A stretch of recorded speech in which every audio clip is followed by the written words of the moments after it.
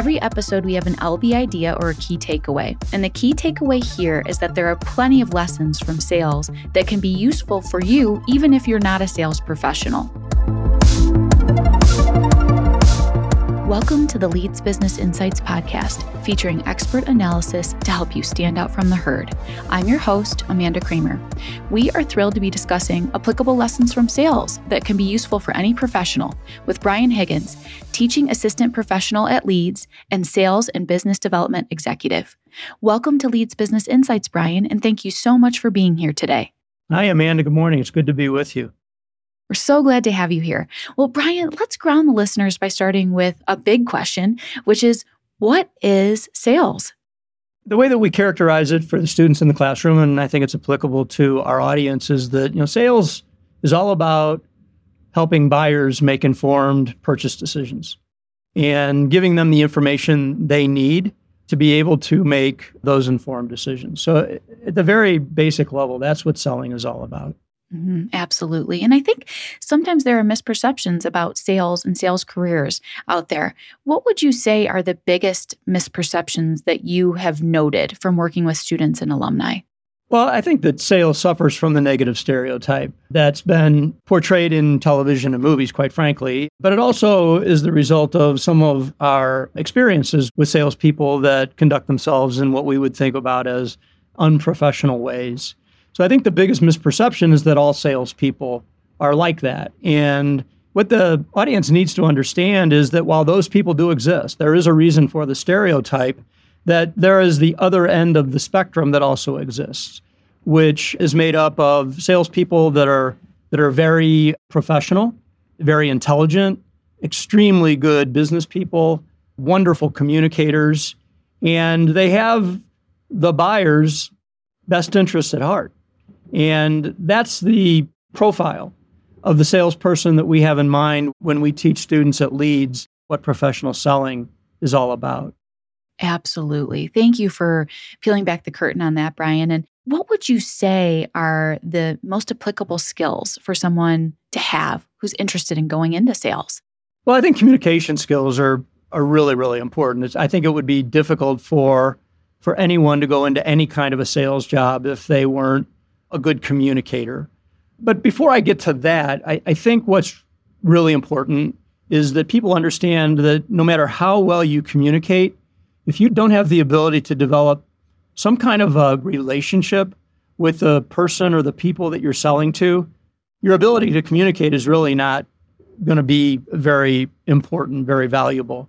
And so at the very basic level, your ability to develop some rapport with the people or the person that you're selling to, and then also establish some credibility that you know what it is that you're talking about, are the foundation of what I would consider to be a trustworthy relationship that you can base all of the communication on going forward. But if you don't have that trustworthy relationship in place, then you're not going to get very far. And, an example of that, and a very simple example, is when you go into a hardware store and you're stuck, you really don't know what it is that you should be purchasing, and you happen to get somebody that's coming to help you, and they're friendly, and you like working with them, and they're credible. They know what they're talking about. Good chances are you're going to buy something from that person, right? As opposed to the other example, which would be they're arrogant. They don't really care much at all about you, your problem, what it is that you're trying to accomplish. And it's like, I just want to leave the store at this point in time. So the ability to build a relationship is really important. And you can do it very quickly. You can do it in a retail example just because of the way that the person says hello, how are you, smiles, listens, and then proceeds to try to solve your problem. In the other extreme, a sales cycle that might take 6 months or 12 months, right? To sell someone or some company something, you have to be someone that they enjoy working with. They want to see you show up. They want to have the conversation with you. They feel like the time they spend with you is productive and that they make progress. And if they don't like you, if they don't feel like there's a chemistry there or some rapport, then They're probably not going to be as receptive to you wanting to come in and meet with them. And by the same token, if you come in and you don't know what you're talking about, you really aren't listening very well to what it is that they're telling you they need or want, and you're just not very helpful to them, again, they're going to feel like time with you is not well spent. And so this ability to build this relationship, is really, really key. And then once you get there, then you have to be able to take advantage of that relationship in order to affect good communication. Tell us more about what it means to be an effective communicator. What so many people think about when they hear good communication skills is the ability to speak eloquently, right? And to present, the silver-tongued devil, right? We've heard salespeople referred to as the silver-tongued devils. And there is no question that you need to be able to describe a product or a service in a pretty powerful way. And you need to be able to articulate the value of that product based on what it is that the buyer is hoping to do with the product, right? But more than anything else, we have to be really good listeners. And I would say that the people that are really good at what we do will tell you that the most important skill is listening and understanding, and then responding to what it is that we heard with a solution that we think is going to make a lot of sense. And so listening skills are really important. And then I'll trump listening with one more idea, which is it's great to be a good listener, but it's even more important to be a good questioner. Do you ask the questions that allow you to really understand the buyer, the situation they find themselves in, the problems that they're struggling with, any other circumstance, so that when you do get to where you become that silver-tongued devil, if we want to talk about it that way, you're doing it in such a way that it's relevant to what it is that they want or need. And sometimes people don't know what they want or need. And so our ability to ask questions, it's helpful to them understanding that they have a problem that they're not solving or an opportunity that they're not taking advantage of. And it helps us understand, okay, here's where we need to focus our attention when we start talking about how our products or our services can serve as solutions. I think that is fantastic. Tell us more about the concept, Brian, that to sell is human. I believe that was a book that was written by a gentleman named Daniel Pink. And the whole concept of the book is that whether you know it or not, you are always selling yourself. You're always selling your ideas to other people. Right. And so even though you may not be employed to sell, understanding how to sell, understanding what's important in order to sell yourself or to sell your ideas can be very, very helpful in your life. And what comes out of the surveys that our students take at the end of any of the courses that we teach is that, boy, I learned a lot of life lessons in this course. And I don't plan to go into sales. I'm going to do something else. But what you taught us, I can see myself using to advance my career in probably bigger ways than anything else I've learned. I'm gonna pat ourselves on the back here a little bit and say, these are really important life lessons that we're teaching, even though it's under the banner of professional salesmanship. And so that's what we mean when we talk about to sell as human. It's important that you understand, how to sell yourself. It's important that you understand how to sell your ideas. And we use this example in the class a lot. Think about marriage. How much better would we be at marriage as a country or as a society if we understand how to communicate with one another a little bit better? If we understood how to share our ideas with one another a little bit better, right? Is that a life lesson that's learned in the classroom? Maybe. We let them know that there's something here that they might be able to use in a relationship. Mm-hmm. And as we think, Brian, about some of these applicable life lessons, are there other lessons that come to mind that you could share with our listeners that your students have said, wow, didn't think I was going to learn this in a sales class? I'm thinking about the things that we get at the end of the semester when they say, didn't think this was going to happen. So, how to build relationships. That is something that we do focus on in the classroom. What's kind of interesting, Amanda, is that we suffer from this illusion that we have good personalities and bad personalities. There really is no such thing as a good personality and a bad personality. It's that I have a certain kind of a personality and you have a certain kind of a personality. And if we're going to get along, we're probably going to need to flex a little bit so that, we can come together in the middle, right? And we teach the kids that. We have them take personality profiles. We say, these are your traits. These are your strengths. These are your weaknesses. And, they may be exactly the same as mine, in which case we probably don't have to flex very much at all. Or it could be exactly the opposite. And in that case, if we're going to get along, if we're going to have a good relationship, it's going to require us to flex a little bit. So that comes to mind, as something that we teach that isn't necessarily, part of the sales process or the sales discipline. We teach an awful lot about planning and preparation. A lot of salespeople, unfortunately, show up and just wing it. And that's a mistake, particularly when you're involved in the big enterprise class sales situations where every meeting is important and there's a lot riding on every meeting. You need to show up at that meeting well prepared. And so we do a lot to help the students understand how to prepare. We actually put them into situations where they have to have 5 or 6 meetings throughout the semester where they have to have a plan for the meeting. A sales call plan is kind of what it is. We touch a little bit on the art of conversation, the psychology of conversation, and we've done a little bit to get ourselves as instructors familiarized with that work so that we can turn around and talk to our students about it. And here's what you should be reminded of is that most sales calls are not formal presentations using PowerPoint slides. They're just conversations, right? And so the ability to have a good conversation is pretty important to most salespeople. And so we share with them a little bit about what's involved in having a successful conversation. We use some work that was done by a professor at Harvard that's very interesting, and we turn that around, and we use this acronym called TALK, T-A-L-K. I was just thinking, this sounds really interesting. Would you be able to dive into it? We teach the psychology of conversation to our students, and we borrow from some information that we've gathered from I think her name is Allison Brooks.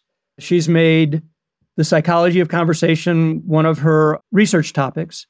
She actually teaches a course called How to Talk Gooder in Business. I can't remember. It's How to Talk Gooder, which is a very clever title for the course. And I think she's written a few papers and she does a lot of public speaking on the topic. And she's very, very good. And she gives a very simple framework, which is the TALK framework.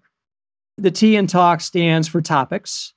And the A stands for asking, and the L stands for levity, and the K stands for kindness. And what this professor has found is that in the really successful conversations, the person that is having the conversation is really, really good at showing up prepared to talk about topics that are relevant or interesting.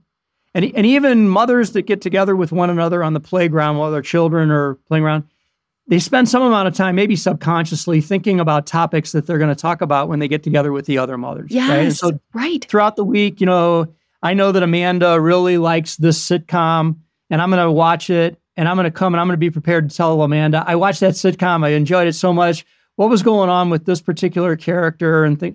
So there was some time spent in advance thinking about the topics that we're going to make the subject of our conversation once we get there. And then the other half of this topic idea is to know when to switch topics. To know when, okay, Amanda's tired now of talking about that sitcom. We probably should go to another topic. Maybe it's where we're going to put our children in school. But we need to know when we're sort of getting tired of that topic and know how to switch topics. So the T is topics. Topic selection, being prepared to talk about the topic, and then switching topics when it's appropriate. And then the A is all about asking. And what we find in the course, Amanda, and in life is questions are so powerful. The ability to ask questions that are purposeful, that are meaningful, that put the focus on the other person. It's not about us, it's more about you. Tell me about this, tell me about that, right? So the ability to ask questions in a conversation is incredibly powerful, incredibly. And you and your listeners, the next time you're at a cocktail party, just see how long you can meet someone for the first time and never say anything about yourself, Always ask questions. See how long you can go. See if you can go for 2 minutes, 4 minutes, 5 minutes. Quite the challenge. And then at the end, ask yourself, was that a pretty good conversation or not? And what this professor at Harvard has discovered is that there's a magic question. Here's the magic question. It's the follow-on question. It's not the initial question. It's not, Amanda, what do you do for a living? It's, oh, wow, that sounds very interesting. Tell me what the day in the life of a person that does what you do for a living is all about. Or what's the biggest challenge you have doing that for a living, right? So the follow-on question is the magical question when it comes to having a successful conversation. And then the L is levity. You don't want to make it so serious that it's, lots of these conversations are not, solving world hunger or finding the cure to cancer. I mean, we're just having a conversation. Let's make it fun. Let's make it lighthearted. Let's laugh. Let's smile while we're doing it. And if we can introduce some levity into the conversation, then that's great. The K is kindness, which is kind of the result of the polarization we're seeing in our society right now.